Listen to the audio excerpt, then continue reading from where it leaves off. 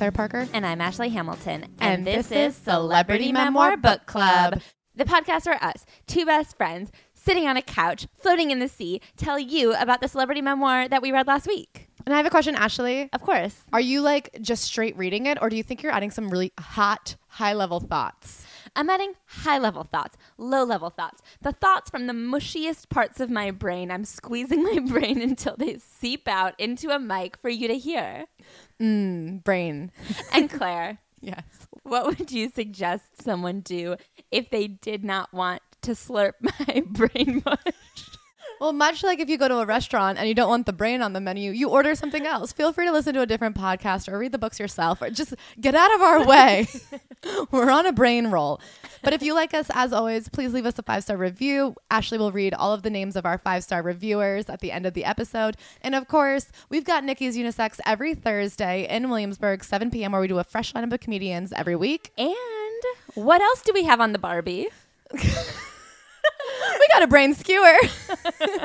We have got, finally, tickets to One, the digital event of your lifetime, happening April 27th. It is happening at 8 p.m. Australian time. That is AEDT. Okay, that is going to be 6 a.m. New York time, 3 a.m. LA time. And it's like midnight in Singapore. I don't know. We're trying. Work backwards from Melbourne. This has been truly one of the worst experiences of our lives, trying to figure out all these different time zones. But Australia, we are coming for you. Please, please, please buy tickets. And secondly, if you want to see us IRL, we are coming to Chicago May 14th. At the Lincoln Lodge, we are doing 2 shows. I am so excited about it. If you play your cards right, you might meet my mother. Play your cards right. You're going to want to play your cards right. So we have so many things coming up. We will post them all on our Instagram. We will make it as easy as possible for you guys to follow along. We cannot wait to meet you in Chicago. We cannot wait to chat with you on the virtual show. The virtual show is so fun because you guys can like message us and we read them out loud. It's a real hangout. Dial in from work, dial in from your bed, grab all your friends and drink some wine and watch us rip apart some poor innocent soul who just tried to open up. I can't wait. I'm so excited. I love you guys so much. Oh, and of course, if you missed it, last Thursday we had Teffy of Hello Teffy fame on the Patreon. We had one of the most fun, chaotic conversations where we just like rambled about everything under the sun. If you've ever just wanted to hear us ramble and you've thought, oh, I'd love to hear them ramble while the sun beats down upon me. You can. And I have one last thing I want to plug because we haven't plugged it in a while, but people love it. The Wormhole on Facebook. I love it. I pop my little head in there to see everybody get along, and it makes me so happy. It's such a cute community. Someone just started like an Austin thread for people who want to meet up in Austin. I love that. And I will say, whenever people post like, oh, this is off topic, but I was wondering if anyone had advice for this, like that's what it's for. It's for the wormies to meet, to get advice, to chat, to discuss any topic also under the sun and the moon and the stars. Yes. And Claire. Yes. If you were to write a memoir about your week last week, what would you title the chapter? Clean and clear and under control. Okay. What was that a commercial for? Eyeballs? I think Neutrogena. I meant contacts. I don't even have anything. I've been sober all March and I'm breaking it this weekend and I'm really looking forward to it. Oh, at the wedding. For somebody who doesn't even like drinking, it was shocking to find out how often I'm in drinking scenarios. Every day, it turns out. Yeah, I mean, we are in bars almost every day of the week. Professionally, where I am often paid in drinks. And so it's hard to turn down your payment plans. Well, that's why last summer when I was not drinking on Sunday through Thursday, I would just like go to a show and be like, well, I guess today I earn no sips. Yeah, I don't know. I don't have anything to say. It's been really nice. I feel very healthy. I'm waking up perkier. I definitely don't like drinking that much. Not that I'm not going to drink ever, because I do like having like a glass of wine or a drink on a celebratory night. But I think more than anything, it was good practice in saying no to people because the social pressure to drink is so high. It's like crazy the way that if you don't drink, you have to have an excuse. Like you're a Mormon or a alcoholic. Like the idea that I just like don't want to poison myself and feel shitty in the morning is not good enough for people. That's true. So I guess nothing happened to me, but that's what I have to say. I didn't know if you guys knew I was doing that. And so I wanted to bring you in right at the end. Ashley. Yeah, Claire. If you were a celebrity and last week was a memoir, what would you title it yourself? I would title it Be Nice to You. Me? To me. Yourself. Ashley, be nice to you. Okay. Because you guys know I've struggled with some body image stuff. I will say the book we read this week had some very interesting chapters about body and self-hatred. And I think that while I've gotten to a fairly decent place, I still can be a little bit punishing in terms of exercise. And I think that especially with little Bug, my exercise time has gone down quite a bit, even though I'm walking a lot more. I just don't like literally go to the gym that often. So I feel like when I do, I'm like, all right, I have 30 minutes today to work out. I need to like bust my fucking ass. And it's like, for what? Why do I need to be mean to myself all the time? This isn't that helpful. I'm walking like 20,000 steps a day. I can just chill. And so today I had 30 minutes to work out. And I said, you know what? I'm not going to go to the gym. I'm not going to bust my ass. I'm going to do a yoga video and really breathe into myself and feel all my bones crickle and crack. Boy, do they crack. You're looking at one of the noisiest skeletons in the game. And when I do yoga videos, I always put my phone in the other room and make the video full screen so I can't see any notifications or anything. And so then I just had like a 30-minute turned off. Bug was napping. My body was crickling. And it was a very nice time. And I really need to do that more often. I feel like sometimes I'm like, oh, 30-minute window, do something. Mm-hmm. And then I watched TikToks for 20 minutes. And then like 10-minute window, do something. And now I was like, no, just like breathe. You could just breathe. That's nice. I always forget about that. I always forget about air. That's why I'm dizzy. Anyway. Should we get into this week's book? Okay. I know that we're feeling good, but we should stop because it's annoying, according to this week's memoirist, Josh Peck, who wrote a book called Happy People Are Annoying. Me.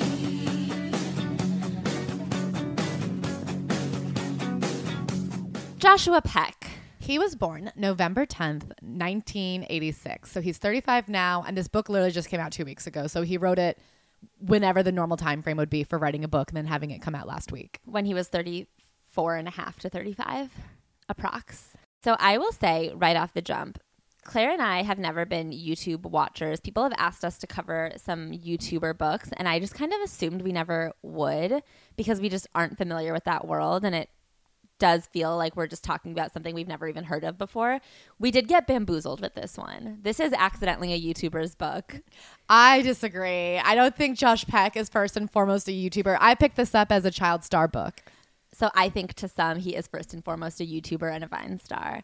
Correct me if I'm wrong. If you're out there and you watched a lot of YouTube and Vine, was he on YouTube and Vine as like a Christy Carlson Romano, like using the nostalgia? Or was he like a legitimate YouTuber? Because that's how it reads in this book, is that he like has had multiple careers as a child star, as a YouTuber, and now as an adult actor. We didn't do a YouTuber's book. I think we did.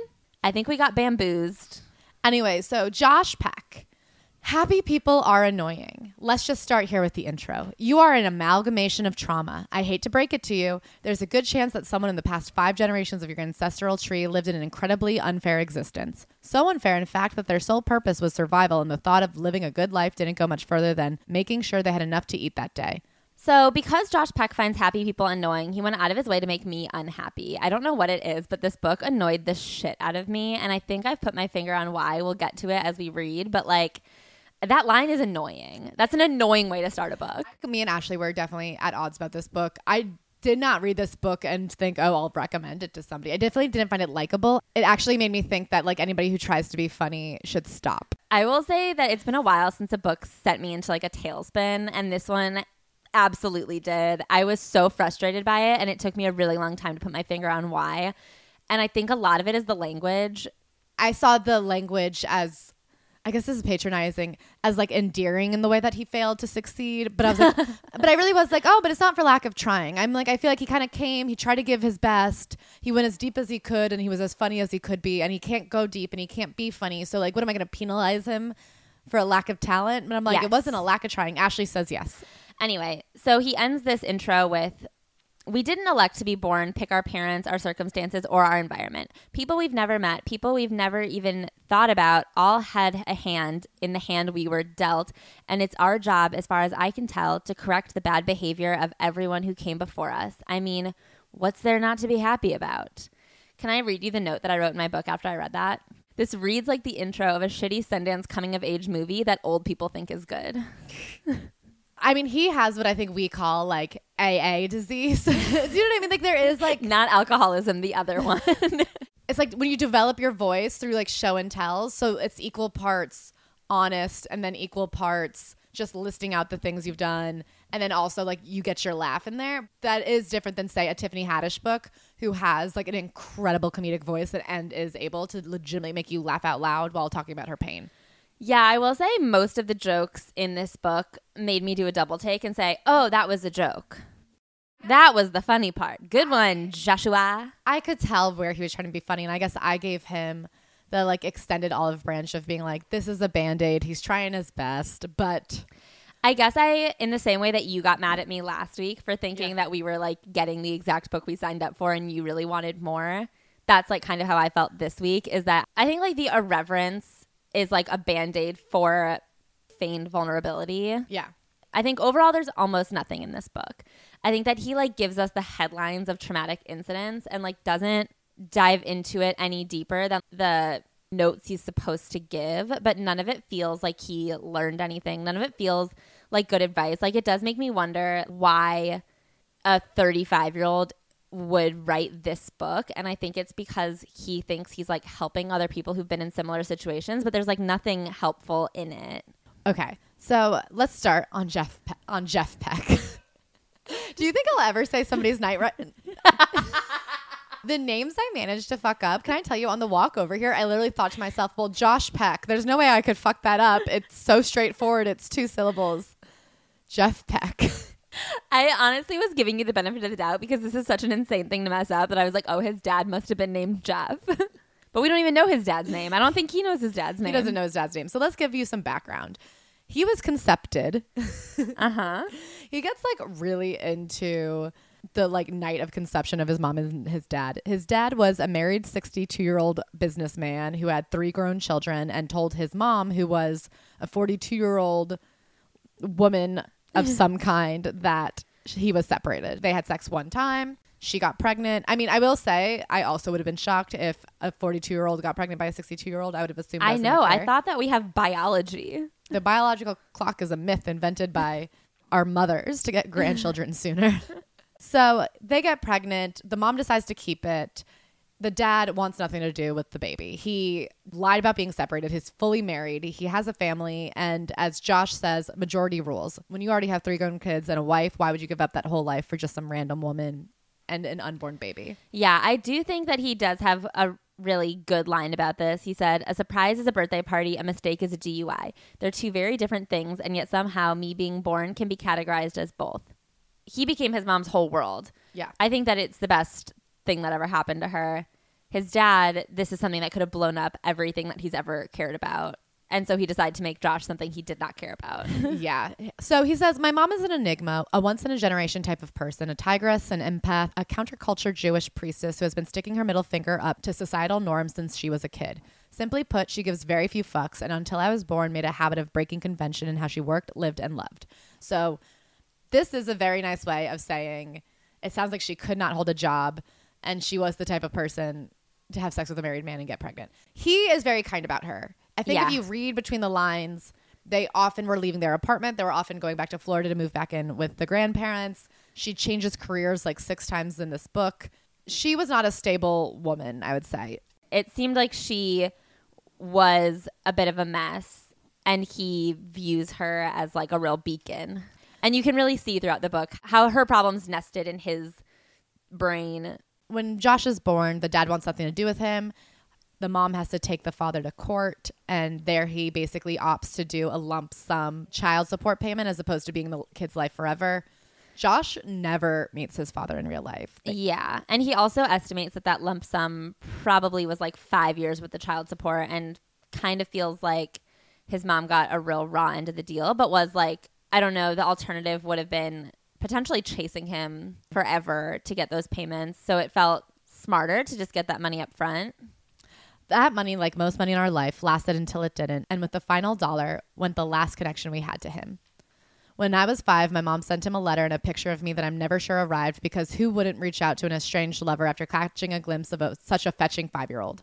So that was his upbringing. It was kind of rocky, very inconsistent. And then he ends it with this, which I think gets to the heart of why Ashley is so bugged by him. And when I read this chunk, I also rolled my eyes, but I think it didn't bother me the way it bothered Ashley. It's because he loves his mom. He really gives her a lot of credit. She is the only person who showed up for him. Here's what I know. She showed up. A ship is safe in the harbor, but that ain't what ships are made for. So I'm less interested in how you flex your yacht and more interested in how you fare in the rough seas, because calm seas never made a skilled sailor. Where the fuck am I getting all these maritime references from? And sure, my mom might have paddled out in bad weather, but she never let us sink. She battened down the hatches and when it stormed and raised the sails and when the wind blew. She's the captain of our ship and she's always got us home. Okay, so he overall reminds me of almost every man that I've ever been like viscerally angry at. Like every man that I've known in real life who I've been like, just shut the fuck up. And I think a lot of the qualities that they all have in common is that they think that they're owed something by the universe. It's like a very white man problem. They haven't necessarily gone to therapy or like let the therapy work, but they do acknowledge that they're fucked up and think that that counts to just acknowledge it. And they read a lot of self-help books and look to other people for help. And again, they don't apply those things, but the fact that they know them, they think counts for something. I'm also like a big metaphor person. And I will say reading this book made me like look at myself and think, maybe I should stop doing that. But it's like, I think what this book doesn't even know, or what Josh Peck as a writer doesn't realize, is it's actually much more difficult to write plain and simple and straightforward. It is so much harder to cut to the truth of the matter. And it's so much easier to be pithy. And it really pissed me off. But I don't think he even knows that. I don't think he realizes what he's doing is somewhat of an emotional shortcut. Yes. I don't know. I don't have a problem with like the general thesis of a lot of what he says. And I do think that he has an interesting story. I do just think it's the way he wrote it that I'm like, wow, if I was ever in a room with you, I would walk the other way. Like, I don't want to be around him. Yeah. Just be earnest. Just be real. I was saying, I feel like the Bellas, which by the way, if you guys haven't listened to the Bellas episode because you didn't know who they were, a lot of people were like, I wasn't going to listen. And then I did. They gave us everything we've ever wanted from a memoir. They did a really good job of just being honest and straightforward and like walking us through their lives. I highly recommend it. Yeah. And this book, I just don't feel like gives us much. I think that he really feels bad for himself a lot and thinks he's really interesting. And then overall thinks that with this book, he really did something. Now I want to trigger warn for the rest of the book. As I'm sure anybody who's ever watched Drake and Josh knows, Josh was very heavy as a kid, and that was very much his persona as an actor. He was the fat kid punchline, for lack of a better term. But as we'll get to, like, that was something that you were allowed to be publicly. Like, adults would be like, you're fat. I mean, I just looked up his IMDb, and at one point, he played a character called Fat Kid. So, like, that is what a lot of this book is about, is his struggle with the size he was. And so going forward, we're going to quote him, but it's very fat phobic. It is a little bit triggering at times, I think, the way he talks about weight and then the way he puts a lot of importance on it. And then there are parts where he writes very actively that he has tried to distance himself from the person he was then. So I feel like it's the center of his world, and then he distances himself from it so enormously that it is like a very weird thing to read. His next chapter is Too Fat for Commercials. And when he was a kid, he was 297 pounds. Yes. So before he even talks about getting into acting and how he decided it and how he wanted it, he talks about having an agent and how his weight played into it. Because I think that in terms of his childhood, being fat far eclipsed the fact that he was famous. Well, he was famous because he was fat. I mean, being fat was first. He says, I don't want it to sound like I'm speaking in hyperbole here or making fun of myself. My one memory of childhood is being fat. I want to make sure you understand the magnitude. So he's like, when I look at my childhood, the number one thing is that I was fat. Like, his whole experience was feeling self-conscious, binging, being told that he was too big by other people. That's like all anybody ever said to him. And I think he was, first of all, an extremely lonely kid. He moved around a lot. It seems like he went home and all he ever did was watch TV. It was just him and his mom. And then like when it wasn't just him and his mom, he was being told that he needed to lose weight. Yeah, and food played a big role in his life and him and his mom's relationship. They even had a binging ritual together a couple times a year. She had a very unhealthy relationship with food, he said. The two reasons that I ate was, one, I like the way delicious things made me feel, full stop. He really used it for self-medication. He says he had an addiction to food, and he talks about being like, I wasn't like other kids who loved gummy bears. I was go to your house, and when your parents were asleep, raid their kitchen. Like, I couldn't stop myself. And then he says the second was that my mom has always had a warped relationship with food, literally getting on or off a diet my entire life. From ages 5 to 8, I watched her weight constantly fluctuate.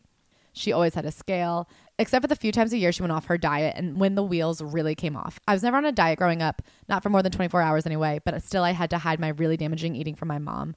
And then he says, but like every once in a while, there were these rare times when she really wanted to do some damage and didn't care who knew it. Then we would partner up. There was in a pizza joint, Chinese restaurant, or deli in New York that was safe. We'd hit the local drugstore on the way home and buy 3 or 4 bags each of whatever cookie or candy combo screamed our name, retreat to our room so we could eat in peace. It didn't seem odd. It seemed fun. I could finally eat how I wanted to. And he talks about how being overweight then, it was just very okay for people to say something to you. It was okay for people to like tell you looked unhealthy, that you looked bad, that your kid needed to be on a diet.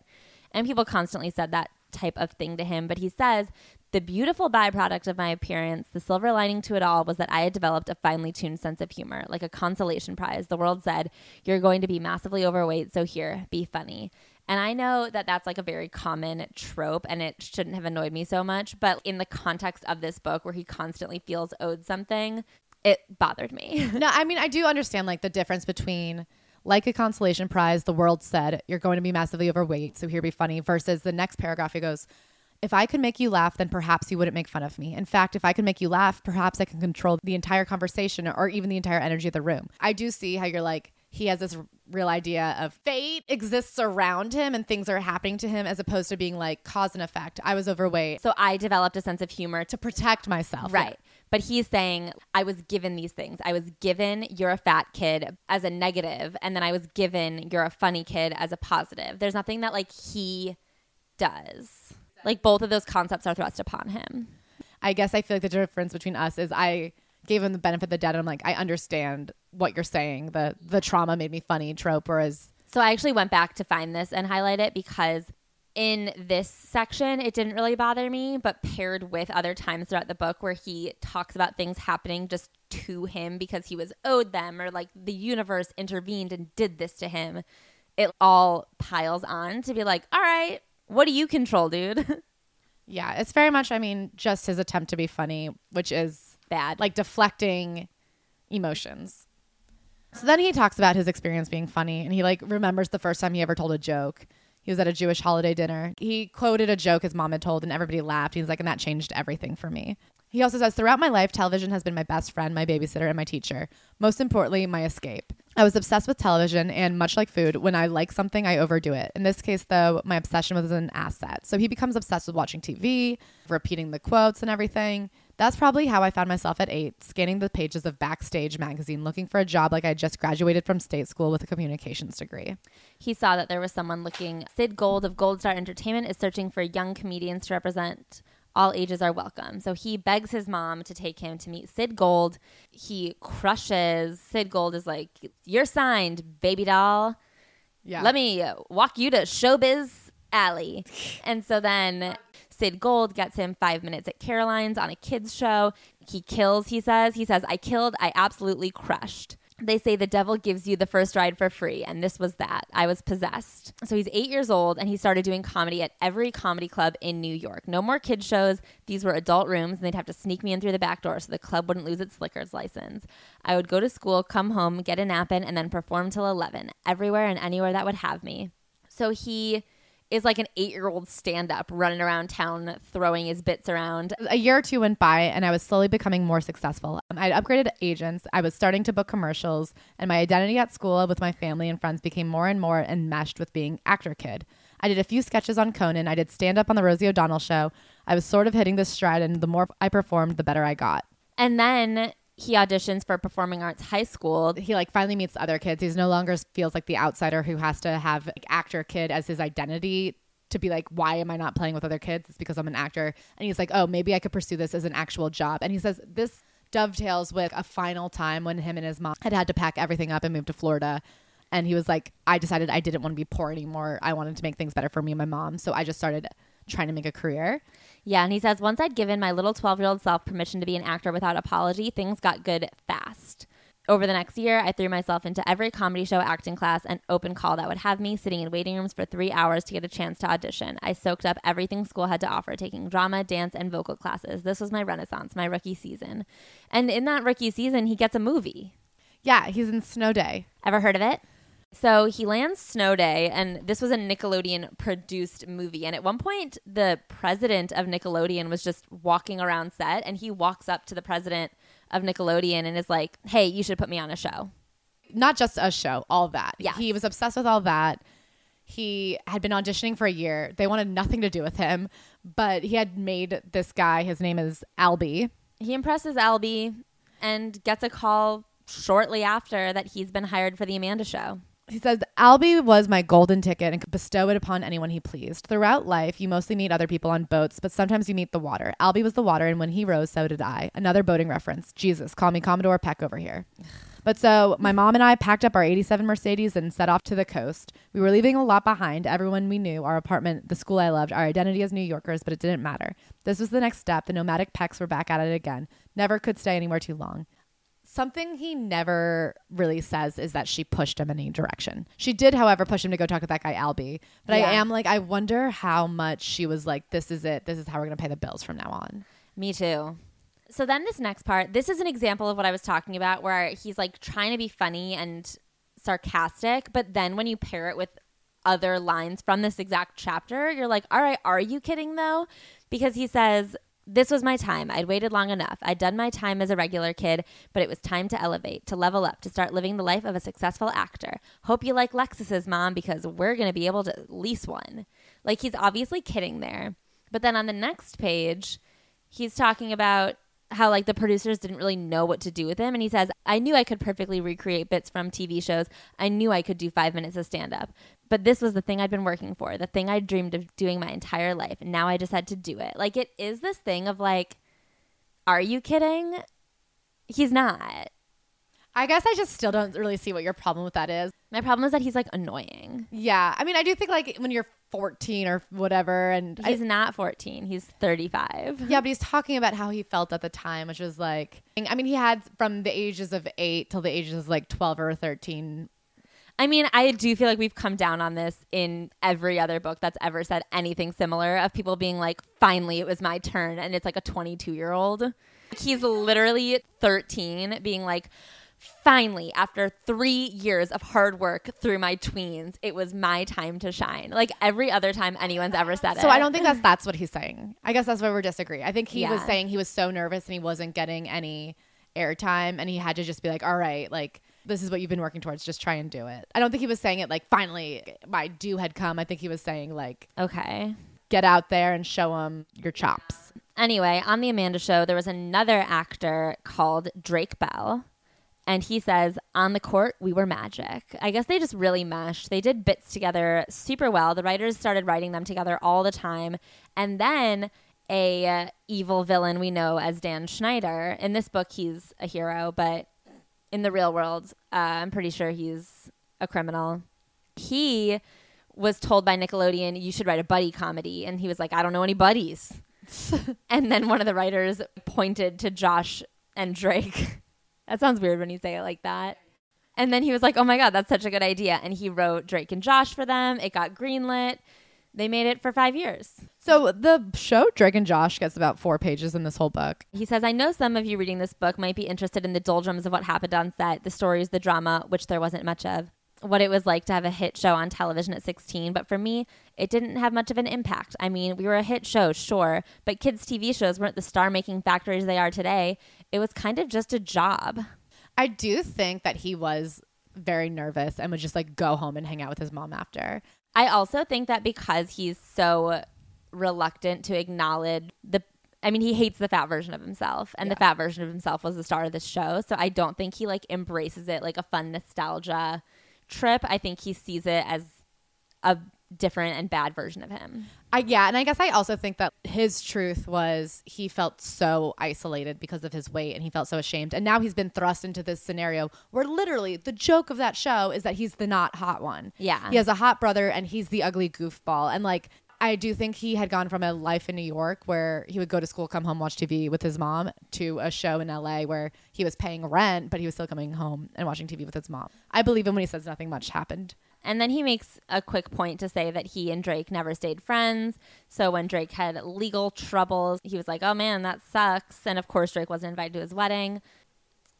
I will say, you and I have gone back and forth on this. I do think it's a little odd how disconnected they are. And I guess you're right. Like, if Drake just like was a coworker who he never really spoke to outside of doing scenes together, that makes sense. Like, maybe they just were never friends. I guess I really do think that he was so insecure as a kid. And I'm sure Drake's experience of being the hottest 16-year-old on Nickelodeon was very different. Like, I bet he was going to parties and banging chicks, or like at least had a girlfriend. And I do think Josh just had his mom. Yeah, I think that this paragraph about Drake is just like very cold. And I know now we know that Drake is a sex offender. This book was written after we knew that too.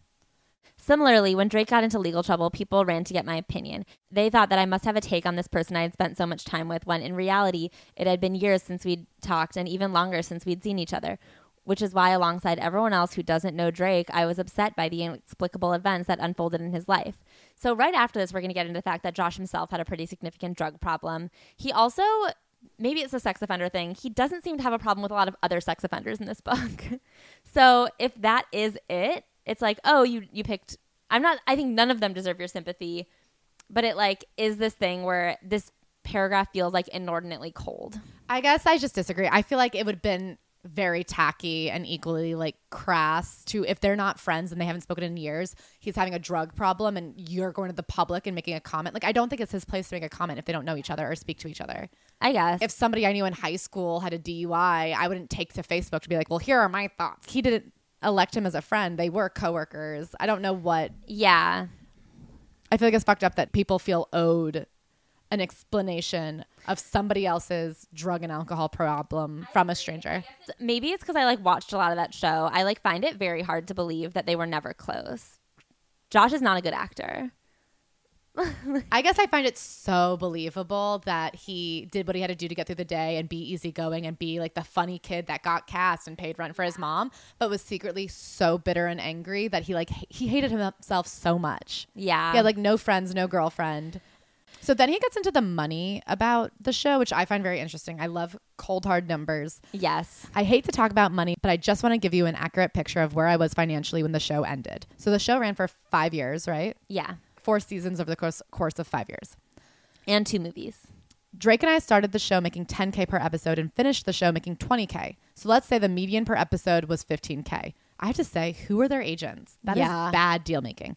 Times that by 60 episodes, you've got $900K. Not bad, except remove 20% for agent and manager fees, another 30% for Uncle Sam, and you've got $450K. Still not bad, but spread that over 5 years, which is how long it took us to shoot all 60 episodes, and it breaks down to a little less than $100K a year. I'm not complaining. I'm just trying to give you an idea of where I was when the show ended. I needed to work, and quickly, because most of the money had gone to supporting my mom and me. Oh, and kids television doesn't pay residuals. That caught me way off guard, because those shows get replayed like fucking crazy. How could that be possible? That feels so illegal. And that is like a pretty hard-hitting sentence. But then he gets so woe is me about it. It's when he has to like compare himself to other things and be like, my life is harder than this other thing, where I'm always like, I don't know that it is. You don't know those other people. You don't know those other things. Like, if you had told me how hard up for cash Josh Peck was a couple years ago, I wouldn't have believed you, because I don't know him. I don't know his financial situation. I would have been like, he was on a TV show, so he must be. So the fact that he compares himself to these other child stars, I'm like, how could you know? Well, I do think he knows. I mean, we also read Stephanie Tanner's book, and she was set for life because of Full House. But he says, I wasn't set for life. It wasn't like being the kid from Modern Family or Stranger Things. It was a niche cable kids show without a golden parachute. I agree, but I disagree, because I guess I do think with the Modern Family kids, it is different. And I do think he needs to dissuade people of the assumption that he is a rich child star. Again, I think the previous paragraph where he just laid out the money and said he doesn't get residuals did that. So to carry on and be like, my life isn't as easy as these other kids. Those other kids are being like preyed on by Drake. Like, I don't think their lives are easy either. Okay, so then we get into his post-child star drug era. If you didn't think there'd be one, you'd be damned. You wouldn't be damned, just wrong. You don't have to go to hell for not knowing that Josh Peck had a drug problem. That means going to hell? Yeah. I thought you'd be like, well, I'll be damned. Yeah. That's hell? Yeah. Fuck. Anyway, so his drug era.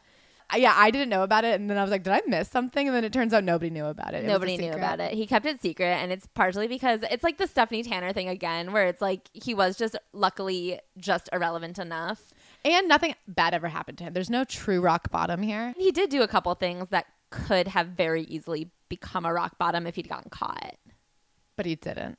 True. So the way he got into drugs was A girl. He hasn't gotten into it yet, but the last 2 years of Drake and Josh, he decides to lose a ton of weight and he loses 120 pounds. So he gets down to like 170 pounds. Yeah. And he starts kind of feeling himself. He lives in that apartment complex that The I think Oakwoods. that's where he's talking about, right? Yeah. And if you guys are new to the pod, for some reason, Ashley lived there. tell them what the Oakwoods is. Okay, so the Oakwoods is this giant complex of apartments, and they are these like furnished apartments for the most part that have short-term leases. So a lot of people live there when they're like either moving out to LA to like live there for a little bit before they get a regular apartment. They live there if they're remodeling their home. They live there if they're recently divorced. A lot of recently divorced dads move in there for a little bit while they're getting their life back together. And then it's a big pilot season place where people will move out there for the months of pilot season. A lot of child stars post up there while they're trying to make it. And that way their parents don't have to like fully relocate to LA. You can do it as like a temporary test. And then also I lived there when I was an intern, and a lot of like college internship programs use the Oakwoods as like dorms. So that's where he had... God, the blackouts I've had in the Oakwoods. Ashley, we don't have time. One time he talked Okay, about the hot you're tub. gonna do it anyway. I just want to do it. I have a scar on my leg because there's a hot tub in the Oakwoods. And one time me and my roommate and these two guys climbed the fence because it was like 3 a.m. and the hot tubs were closed and locked up. And we like jumped over this fence to get in the hot tub. And I like cut my leg. And then the hot tub was like off. So we like got in the hot tub and then it was cold. They turned the hot tub off. So then the water was just going back down to regular water. I don't know that this is the story. It was a tough night. Anyway, so he was living there, and I think a bunch of like party kids came down, and he went to a party with them. The kids rove the Oakwoods in packs. Yeah, I almost hit all of them with my car so many times. There's just packs of like 17-year-olds, like 15 to 18-year-olds just roaming the Oakwoods in packs. So he gets into drugs via them. He does cocaine to try to impress this girl one time. And he says this about doing drugs. Someone once asked me what it felt like to be addicted to drugs, and this is how I would describe it. Imagine you've spent your entire life trying to listen to a radio station, but every time you tune in, there was static. You were certain you were on the right frequency, but the signal was never very strong. And then one day you accidentally bump the knob, and suddenly all the auditory goodness you've ever been waiting to hear your entire life fills your ears in surround sound. You have been on the wrong wavelength, but not anymore. That's what drugs felt like for me. I wasn't tuning out, I was tuning in. When the feeling is so comfortable that you can't think of why you'd ever want to feel another way, you, my friend, are screwed. Drugs lifted the pain of existence so well that I mistook being high for being alive. He goes, a quick caveat. If you're looking for a drug memoir, this ain't it. Go buy Anthony Kiedis' book, Scar Tissue, if you really want a beat-by-beat thrill ride through the garden of mind-altering substances. Asterisks. You could listen to a Celebrity Memoir Book Club's episode of Scar Tissue, where we read the book so that you don't have to. So he gets really into drugs. He quickly ditches that first group of people who introduced him to the partying scene, and he like starts hanging out with just full-on drug addicts. That's their thing. So around this time, his dad dies. He gets the call from his mom, and he never met his dad. But he decides that despite my curiosity, I didn't want him to enjoy the spoils. I didn't want him to be proud of the kid that he had nothing to do with. By the time he was successful, he was like, I don't want to meet my dad and have him be like, well, you turned out okay. Like, he didn't want to give him that pass of being like, wow, you really ditched out and gave me fucking nothing and things worked out. And like, you don't get to look at that and be like, see, who needs dads? I thought that this was a really honest and good section. I liked the way he talked about it, because I agree that is a really hard thing to reconcile, to be like, I want to meet him and I want those answers, but like, what would the experience be and would it be worth it? And then his dad dies, I guess, and that kind of settles that. His curiosity, of course, doesn't stop there. And he finds out a friend of a friend had met his biological half-sister. His friend's friend adds the girl on Facebook, who's, of course, now like probably in her 40s or 50s. Yeah. And he has this interesting moment of... He like stalks her Facebook to see photos of his dad. There were pictures of my dad as a young man, pictures of him at bar mitzvahs and birthday parties, playing catch with his kids and at holiday dinners. There were pictures of him and my siblings with captions that read, "We love you, Dad. Miss you every day." There were tributes on her Facebook wall about what a good man he was and what an impact he had on their lives. From what I could tell, this man was loved and revered by his children. He was all the things I wish he could have been for me, for them. It was then that I began to get the closure I didn't know I needed, to truly say goodbye to my dad. I can't believe I had to mourn a man that I never knew without all the requisite deli trays that accompany a good Jewish funeral. Looking at my sister's Facebook page showed me that this wasn't some serial adulterer with a bunch of bastard kids around, that I know of. This was a flawed man who made a mistake. A scared guy who, given the choice, decided to do what he thought was right for his family. So we both agree that that's probably not true. Oh my God. Josh Peck, if you're listening, you need to listen to the other episodes. Because if there's one thing I know about children, or especially a daughter, it's they're gonna eulogize the shit out of their dad, no matter how awful of a man he was. They're gonna look back and forgive him for almost anything.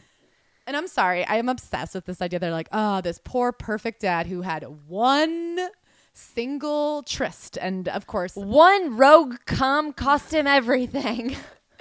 Ain't that the way? These poor men, they're out there living perfect, upstanding lives, 90 years, one mistake, and that mistake becomes a baby who writes a book about it. Bummer. That's not what happens. It's never been just one time. Nobody gets pregnant off of the first fucking time. The one and only. So then we have another quick chapter about his time working on The Whackness, which is a movie that was like a big Sundance hit, where he kind of realizes he's an angry guy. He also talks about how this was in the height of his drug addiction, but he kept it together for the movie.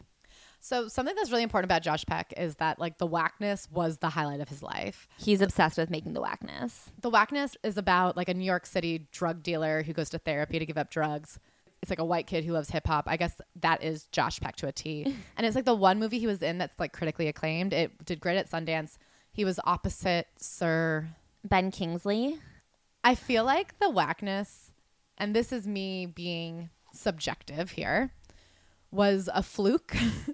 But it was like the highlight fluke of Josh Peck's life that like told him to keep going. Do you know what I mean? Yeah. I kind of feel like he accidentally got into Harvard and Harvard couldn't unaccept him. And now for the rest of his life, he's like, am I brilliant? He accidentally was really good in this really well-received movie. Where he played himself. And he acknowledges several times that he was essentially just playing himself. But now he has this idea that like the greatness does lie within him to be an excellent actor. And I'm just like, oh yeah. I don't think that that's true. This chapter ends with this conversation he has with his mom where she goes, you're angry. Me, what? Mom, you're angry. Me, I'm not angry. I was angry. She was right, which made me even more angry. I don't know what she saw that triggered her to say this. Maybe it was that I was 17 and 300 pounds. Maybe it was because I spent my summers driving cross country with my mom instead of going to parties and being a teenager. Maybe it was because I took it out on her. I don't know. What I do know is that I had been angry for a really long time. I felt entitled to it because of the rough hand life had dealt me. My anger was a warm blanket that kept the world at bay. And over time, it had become almost imperceptible. The dirty little secret is that it's not about the outbursts, the bar fights, the fits of rage. Anger is about the quiet, seething judgment of everyone and everything. You become the self-appointed arbiter of all that is right and wrong in the world. And if people would only act the way you thought they should, life would be infinitely better. Okay, so this is one of the things that I think is actually going to be really controversial to you. Like I said, this horrible hand life has dealt him. I think that he acknowledges his trauma as like horrible cards life has dealt him, but I don't think he acknowledges any of his luck as like luck. Do you know what I mean? I think that he's like, okay, I had this horrible situation of being overweight and having no dad, and I was given a TV show because I deserved it. Like at this point, he is the 17-year-old star of a TV show, and he's like, I'd been dealt the absolute shit. I just like really didn't read it that way. I feel like later when he talks about his YouTube experience, he like makes a big point of constantly being like, I got really lucky. I was there at the right time, blah, blah, blah. I think with YouTube, he says that, not with Disney. I guess I don't think it was like that lucky that he got it. He was auditioning every single day and going to a performing arts school. I guess I know a lot of people who tried to be child stars and like didn't. We know so many people who want to succeed in show business and haven't. It's hard. No, I know it's hard, but I feel like I do think on the one hand, doing it as a kid, especially 20, 30 years ago, is different. Yeah. And I will say the second thing is, I guess I really do think I can hold in my head that somebody can be professionally successful and still at 17 specifically very angry and mad that their dad left. Like I can say that somebody can be both. So I think that he has statements like that. He talks about that in terms of being like a funny 8-year-old. He says this again at 17. Later, he has a line about meeting his wife and how she was like an apology from the universe for being so shitty to him at 24. And it's just like, I don't know. Those are like a lot of segments in his life where he like looks back and is like, I've been dealt the worst and the universe owed me something good. I think that when you combine those three times, it does seem like he thinks that he's had a really bad go of it.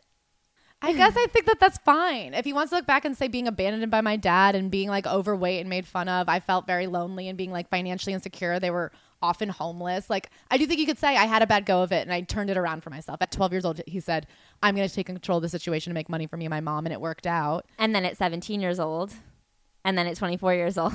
I guess I don't hate it. I think he's annoying. Do I think he's not that funny? But I think you're allowed at 17 to be mad your dad ditched you. I think you can be. I agree about the dad You thing. can make millions of dollars and still be like hurt that you were abandoned by a parent. I agree. It doesn't make me that mad, I guess. I think that in terms of the showbiz stuff, there was a part that when we were talking earlier, you said you really resonated with his frustration in show business. And so this is a part where I'm like, I don't resonate at all with his lack of acknowledging where he succeeded and where he hasn't. I guess I do think he acknowledges, he's like, when he has that Drake and Josh, he's like, I was so lucky. It was so great. I had everything I wanted, except for I hated my body. I would have rather been skinny and had nothing. Or like, he says like less than 100 people in the world have gotten to have a TV show with their name on it. I guess I feel like after 1,000 memoirs, that's constantly the truth. You can have everything And still be sad. Yeah. So I think my argument in defense of this is I do think that's like fundamentally what this book is about. And if you go back to the first chapter, the last sentence of the first chapter, did I dare to try to do it all? Do what I love and like the way I looked? Isn't that privilege reserved for happy people? I had to decide, stick with what works or go for the life I wanted. Should I try for happy? I mean, I do think that that's like what this book is about, is feeling like so much of his success came from this internal self-hatred. So part of you is like, on the one hand, I want to like myself, but I'm scared if the thing I have to do to like myself will make it so that nobody else likes me. Like, I don't know. I guess I like. Okay. Anyway, so now he's talking about his struggle with his body, how much he disliked being overweight. The chapter is some not nice things about myself. I'm going to say some not nice things about myself here. Some things that I was feeling at the time in my life when I was in tremendous amounts of pain. I want to reiterate that this is how I felt. It is not commentary on anyone but me. I hope when you read this that it doesn't take away from body positivity or from anyone who feels utterly content in their own skin. And I really related to a handful of the things he says in this chapter. Obviously not to the extent that he experienced them, but this part where he talks about every thought that I had until I was 17 years old was preempted with, once I lose weight, I was in a self-imposed quarantine and I didn't feel comfortable doing anything more than hanging out with a select group of people looking like this. I think that a lot of people have that in a lot of different situations in their life where they just put everything on hold until this one thing has been achieved. And it is sometimes, I mean, it's always in your head and not always something that can be fixed. I think some people like live their entire life in a holding pattern waiting for a like, once I do blank, I'll. And then he says, when I look back, I think, what a conflicting existence. I was walking this fine line between getting everything I ever wanted, but at the same time broadsided by all the ways I was inadequate, not enough. I was living the dream and then being woken up from the dream by the public perception of what's an acceptable appearance. In the early aughts, the standard of beauty was, to put it bluntly, not being a healthy weight, but underweight. Not to mention at the time, it was open season to talk about people's weight, especially if you were funny, because people thought, he's hilarious. He can take it. There was a joke on the show once where I received a shirt as a gift, and upon opening the shirt, it was revealed that it was the size of a circus tent, to which I replied, is this for me or an SUV? It's a funny joke. I love a funny joke. It just still hurt. I think we've recognized this before in TV shows or movies. When they make fun of a physical characteristic, that's the actor that you're making fun of. Like, I can't imagine having roles written where like they're making fun of me. Like, I do think he addresses head on some of your critiques where he goes, some of you are probably thinking with good reason, oh, was it hard to be loved? Was it hard to enjoy the spoils of being a recognizable person with everything that came along with it? To be honest, as I sit here writing this, I wonder the validity of this whole section myself. What the fuck, reader? I thought we were friends. Look, what I think is this. Obviously, it was nice to have people enjoy the show. Performing for no audience is a clear sign of madness. So yes, a large group of willing participants, happy to be fed ads as they enjoy their 22 minutes of entertainment is integral.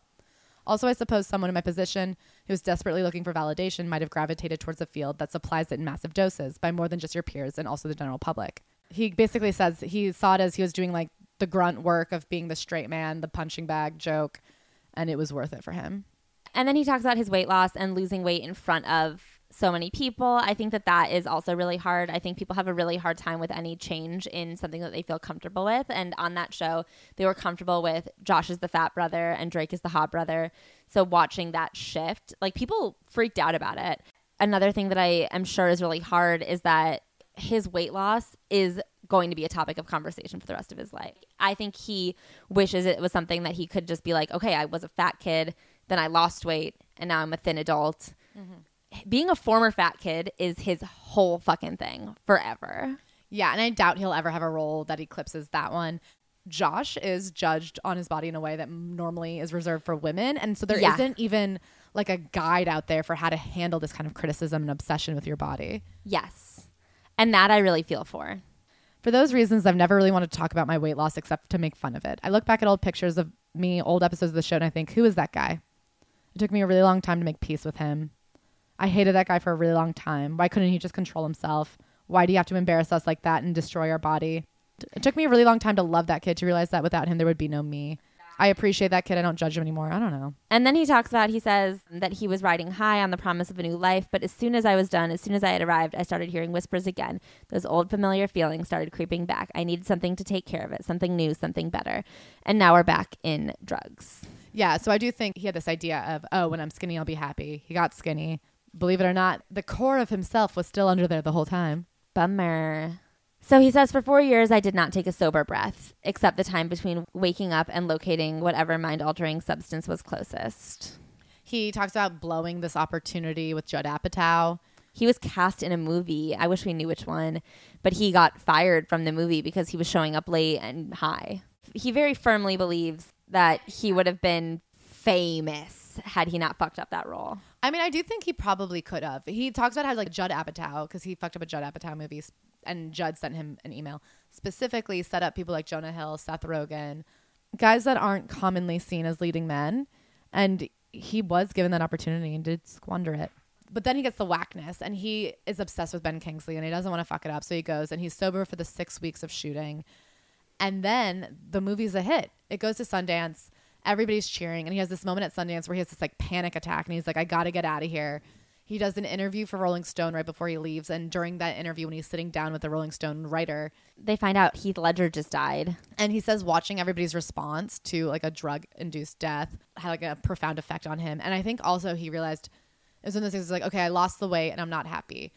I want to be a successful and acclaimed actor. Here I am at Sundance. We're the toast of the town, and I'm still not happy. And I do think it was this real thing of like, okay, I have to finally acknowledge that the problem is me, and it's not like a lack of accolades or a weight thing. I have been on a quest my entire life to find contentment through the outside world, and now at my professional apex, I was as miserable as ever. I know. And so then he says after Sundance, he was at this crossroads where getting sober, there are these moments where the curtain becomes a little bit sheer and you can kind of like peek through it or not. And you have to catch yourself in those moments. And that does really resonate, I think. Yeah, he's like, if somebody ever calls you and says, I think I want to get sober, like, don't let them take a nap and sleep off that feeling. You have to find them. When they're ready, you have to pounce. He goes back to LA and spends 3 weeks trying to drink the problem away, and then has another moment of clarity and goes to an AA meeting. Okay. And he says he doesn't think of himself as an alcoholic still.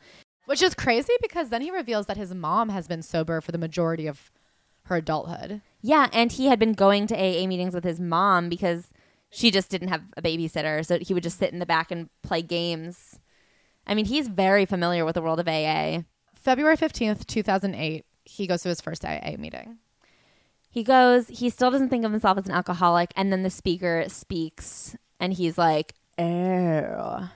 And he says, like, his whole life he had been reading self-help books and psychology books. And you can read them in this book. Yeah, but I mean, he says, the truth is I've walked around my entire life feeling terminally unique. That God or evolution or whatever you believe in glitched when I was being cooked. I'd read self-help books and studied psychology, doing my best to find some diagnosis for the way I felt.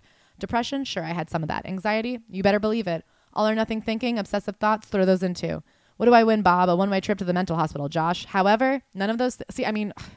Okay, funny, whatever. It's not funny. However, none of those things encapsulated me, and it would be a disservice to those truly suffering to label myself as that. But the way these people talked, oh yeah, that was me. I was being diagnosed, and for the first time ever, I wasn't alone. There was a word for people like me, and it was alcoholic. Fuck. A guy comes up to him at the end of the first meeting and is like, you new kid? And he's like, yeah. Will you be my sponsor?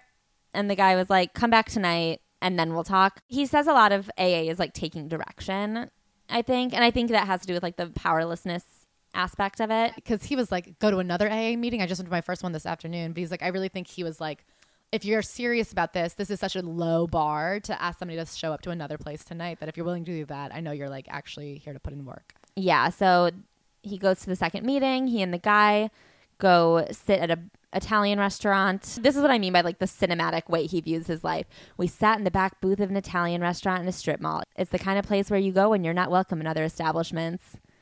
I don't know, man. LA is a lot of strip malls, and there's a lot of restaurants in the strip malls. I don't think Josh Peck has ever not been allowed somewhere. The first bit of getting sober is an absolute dream for him. Everything clears up. He starts to understand who he is, what he's doing. He says, I was riding the pink cloud of sobriety. For the first time in years, my body didn't have any intoxicants in it. So obviously I felt better. But more than that, I felt hopeful. Obviously, that doesn't last forever. I mean, it's the same as losing weight. Like, you're still the person you are. It's so funny here, too, because just compared to your feeling about him is because he's like so much of AA is taking all the responsibility. It wasn't that people didn't have legitimate gripes. It was that they were irrelevant. If we're not the problem, then there could be no solutions. We couldn't control the outside world, the wife, the employer, the judge who took issue with us. We could only control our perspectives on how we could choose to react. And the best response, more times than not, was no reaction at all. Not that I'm saying you're wrong, but it is funny. No, I know. I'm thinking about him saying that because I think that he thinks the best response is to not react is very interesting. Also, I think it's funny that he's like, the number one thing I've learned that's changed my life is to take all the responsibility. And you're like, so much of what bugs me about him is that he seems to think everything just happens to him and he's just a victim of fate. Yeah, I mean, that's how this reads. Then we get to a movie he made in his first year of sobriety called Red Dawn. And it's just another example of like, okay, you lose all the weight. That doesn't necessarily make your life perfect. You get sober, you've still got a lot of issues to work through. He says getting sober is like being reborn and you are the age of your sobriety. So when he was shooting this, he was 1 year old. So he says basically what happened is he's booked to be Chris Hemsworth's brother. And why would they book him to be Chris Hemsworth's brother? That does feel like they set him up to fail. And so he does everything he can. He gets as jacked as he humanly can. Or they wanted him to be comedic relief, but he thought he was being cast as an action star. That is probably what happened. It was like a twins situation where he was Danny DeVito. Yeah. And he tried to get as hot as he could. And they were like, oh, no.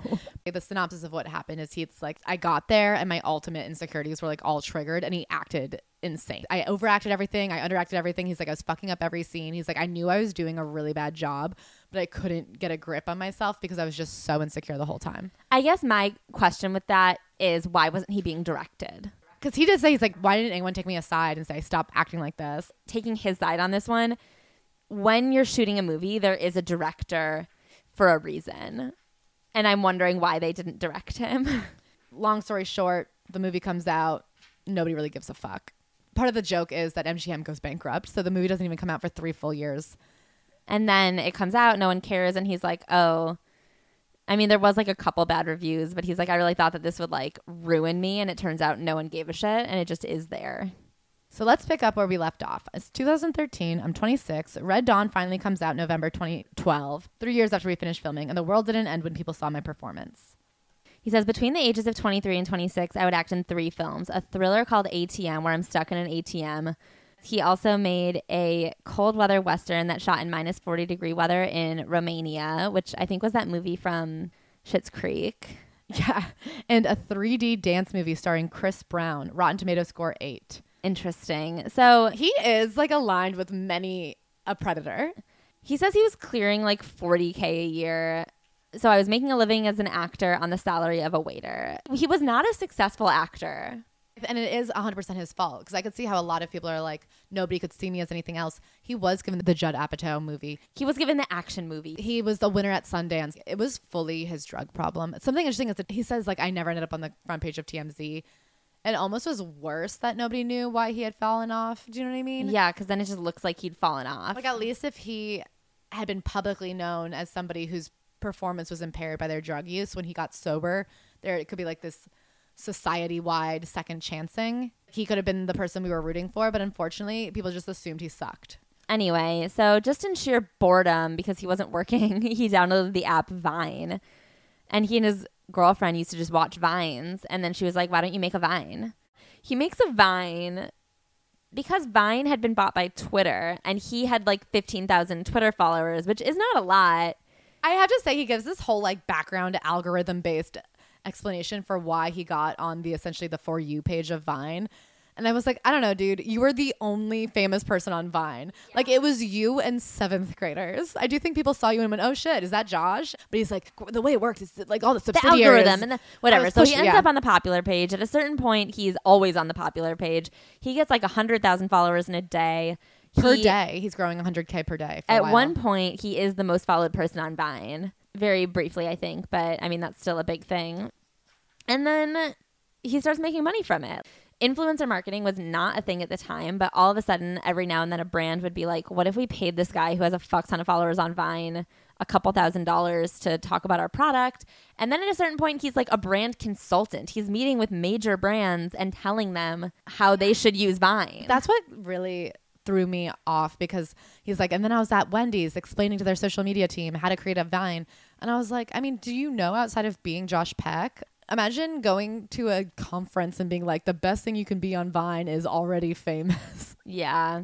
So for the first time in his life, he's making a ton of money and he doesn't know what to do. His agents don't know what to do. Social media is so new that he's like, I don't know, maybe it'll help me in the long run if I have more followers. And his agents are like, I guess if you want to keep doing it. But he's like, look, for the first time in my life, I'm making steady money. So I'm going to keep at it. He keeps at it. He is getting a lot of money. So he's making a ton of money, but he still first and foremost thinks of himself as an actor. And that's really important. That's like really crucial to who he is. Things are not going great, but at least he's not broke. And then finally he gets that fateful call. He was in the biggest sitcom of the 21st century, Grandfathered. For those of you who don't remember, I think it was about John Stamos was his dad. And then he has a kid and I don't know. 3 kids. I don't know.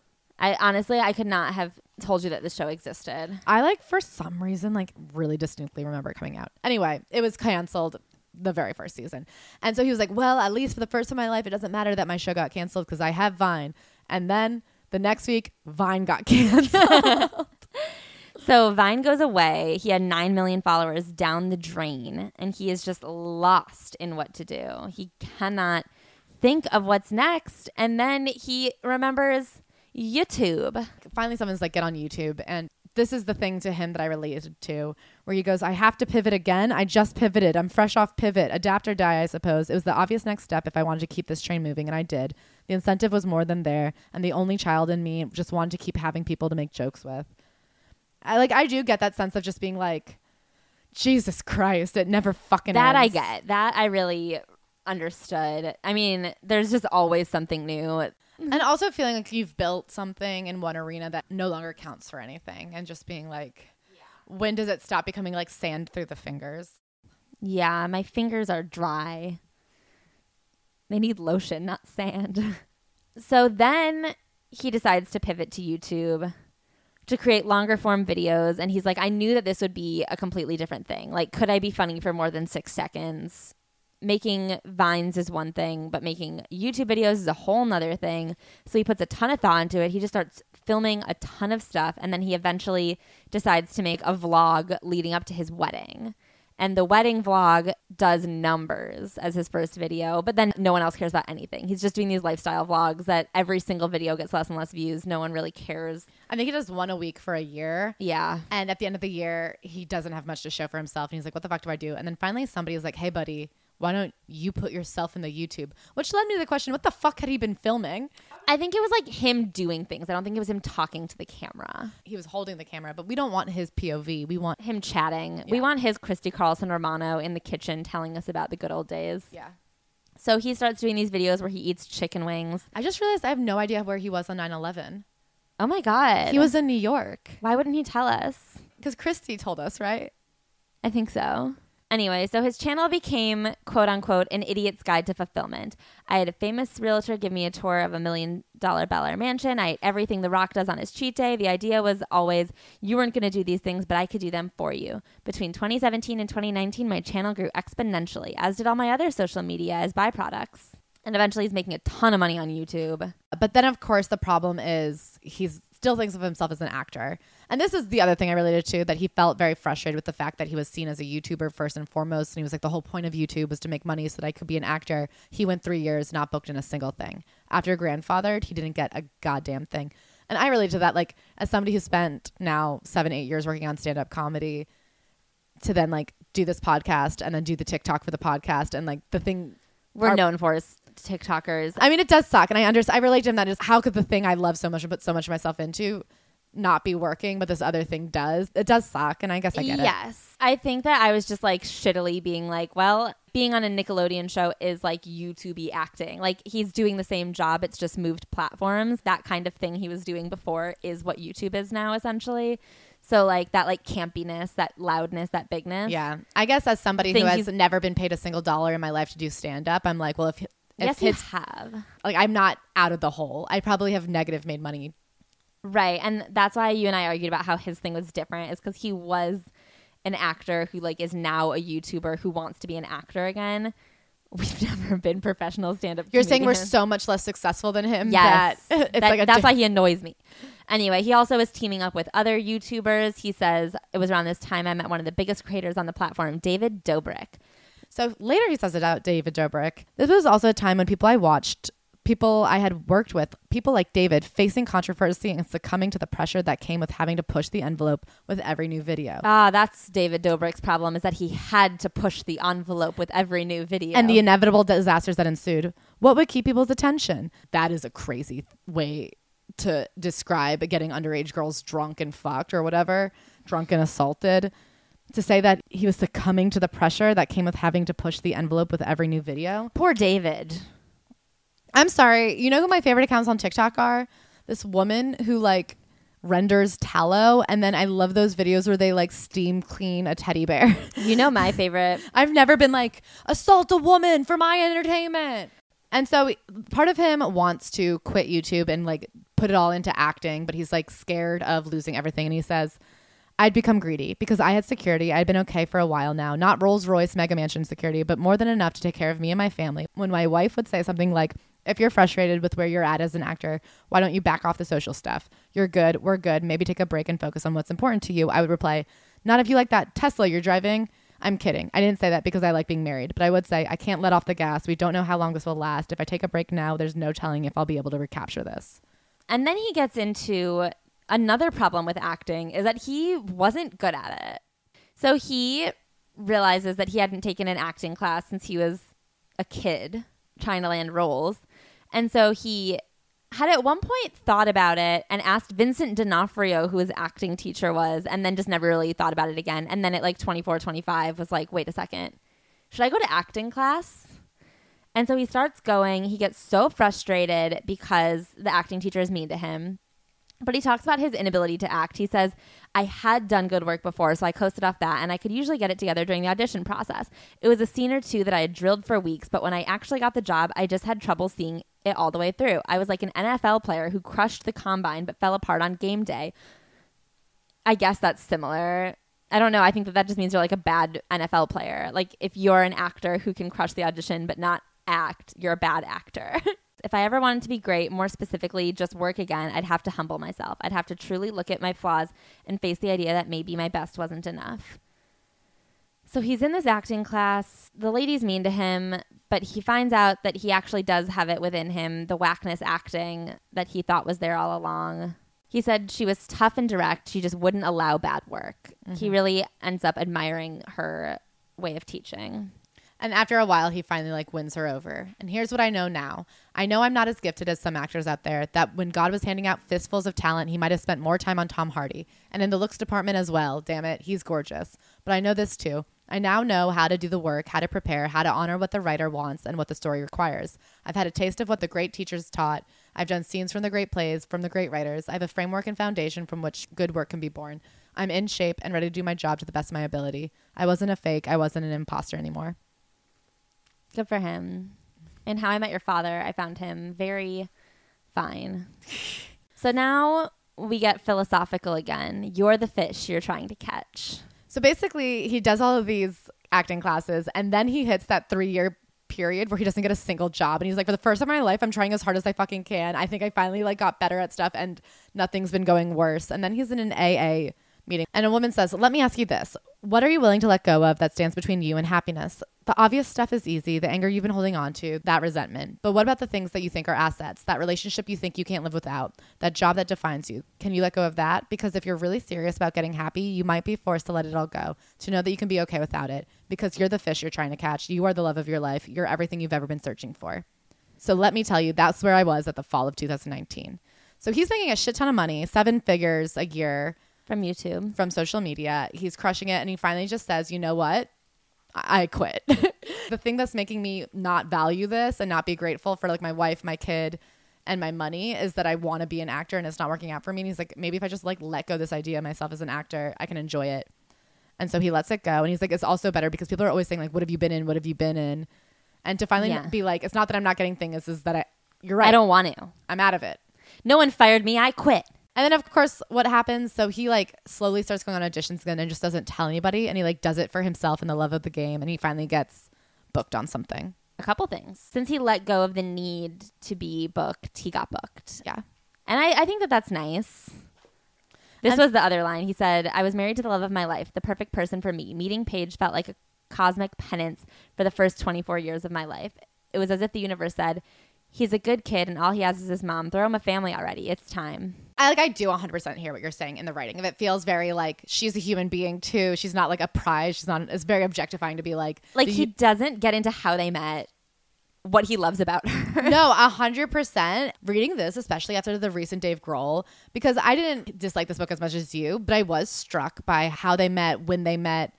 It's so unimportant. And like when I think about my life, when I met like my boyfriend, that was not that it changed the course of my life, but it was like a profound shift. I feel like these wives, they're always like an afterthought. I was like doing all this stuff with my career, also planning a wedding. Blah, anyway. And it's like, wait, what? Wedding girl? Who? It's like a gym they belong to. I really can't understand. And I think part of it is that it's so not how I was raised. There's that thing where they're like, oh, men look for a woman that fits into their life. Like you just have to fit into their life. Like my mom does not fit into my dad's life. Like my dad's whole life is me and my mom. And like finally after 30 years, he was allowed to get a dog. But even that was like only because she said fine. And like my boyfriend is very much someone that I don't fit into his life. If anything, he's home playing video games waiting for me. So it's like hard for me to think that that's a common thing. But I do think in this book, in the Dave Grohl book, I'm like, oh my God, these wives are just a piece of the puzzle. They're like a side dish to the they're like meal of who you are. Got the wife, check that off. Got the other thing, check that off. We need a new car. Honey. I feel like I don't know. I'm just so kind of baffled by how little the women come up. He also makes a big deal about what a good dad he is. He was afraid he would have trouble bonding with his kid, but being a dad came easy peas to him. And he says he's happy. That he loves it. He connected to him right away. So he's like, how do we wrap up this book? And he goes, I guess it would behoove us to speak about happiness one last time. What I think of it now and as opposed to when we started. Here's what I know. Happiness is the name of a state of being associated with a number of fleeting feelings that are pleasurable, temporary, and brief. Happy is like the weather, blah, blah. I mean, it is like, he thinks it's overrated. I don't know. I don't think happiness is overrated. He says, just know that I almost gave up 1,000 times. Just know that despite how good my life is, when faced with adversity, my mind still romanticizes getting a bunch of drugs and some White Castle hamburgers and seeing what happens. Just know that I still don't really feel comfortable at parties. Just know that you can do whatever I did, but better. And that when you do, I'll expect you to write a book for the next run of people just like us. I don't know why he wrote this book. I mean, I will say, I think he wrote this book to try to get his career back on track, to like legitimize his YouTube, to like make money. I do think he's trying to be like the dad to everyone that he didn't have. Yeah. I will say at one point he talks about someone gave him the advice, like, if you want to get back into acting, it needs to be your singular focus.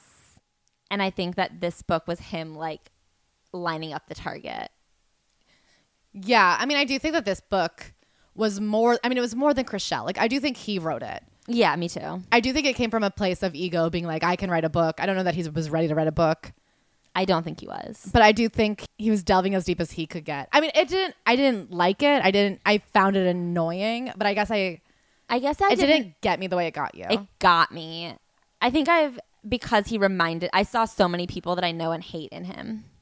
And I would have to restrain myself from, I think, like punching him in his little nozzle. See, that was intense. I did find like none of his jokes funny, and I did find his need to be funny like eye-rolly. So that's what I was going to say is I found the book not as much of a problem as like him. I'm like, his vibes are bad to me, and I don't like him. See, I think I felt like a lot of like, he just wants to be liked, and I unfortunately, on my end, he failed. No, on your end, he failed. But I guess to me, he took more responsibility and tried harder than a lot of people. So he didn't bug me. But we agreed. Listen, I don't think it'll ever come up in real life. And know that I care about you way more than I feel neutral about him.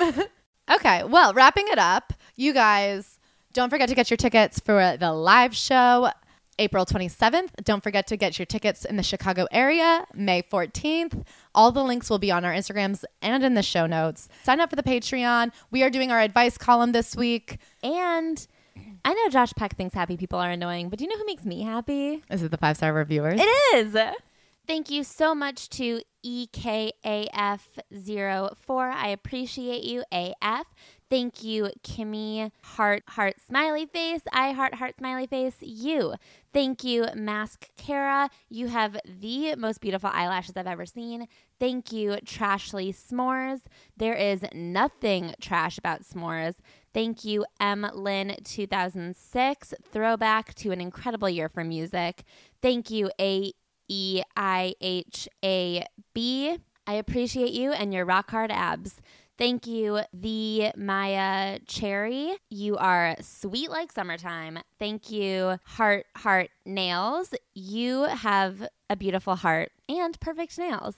Thank you, EBS Nicole. I don't think you deserve coal for Christmas. You deserve all the gifts in the world. Thank you, Fope Prancis. Your church is the only one I'm attending. Thank you, Morally Corrupt Faye Resnick. I cannot wait to dive into your side of the story. Thank you, 26 Ashley Ya. Yeah, Ashley's. Let's all unionize. Thank you, Rexico. I'm happy that you're the last dinosaur who's not extinct. Thank you, Lindsay 430. I am so impressed by your ability to wait an extra 10 minutes to start smoking.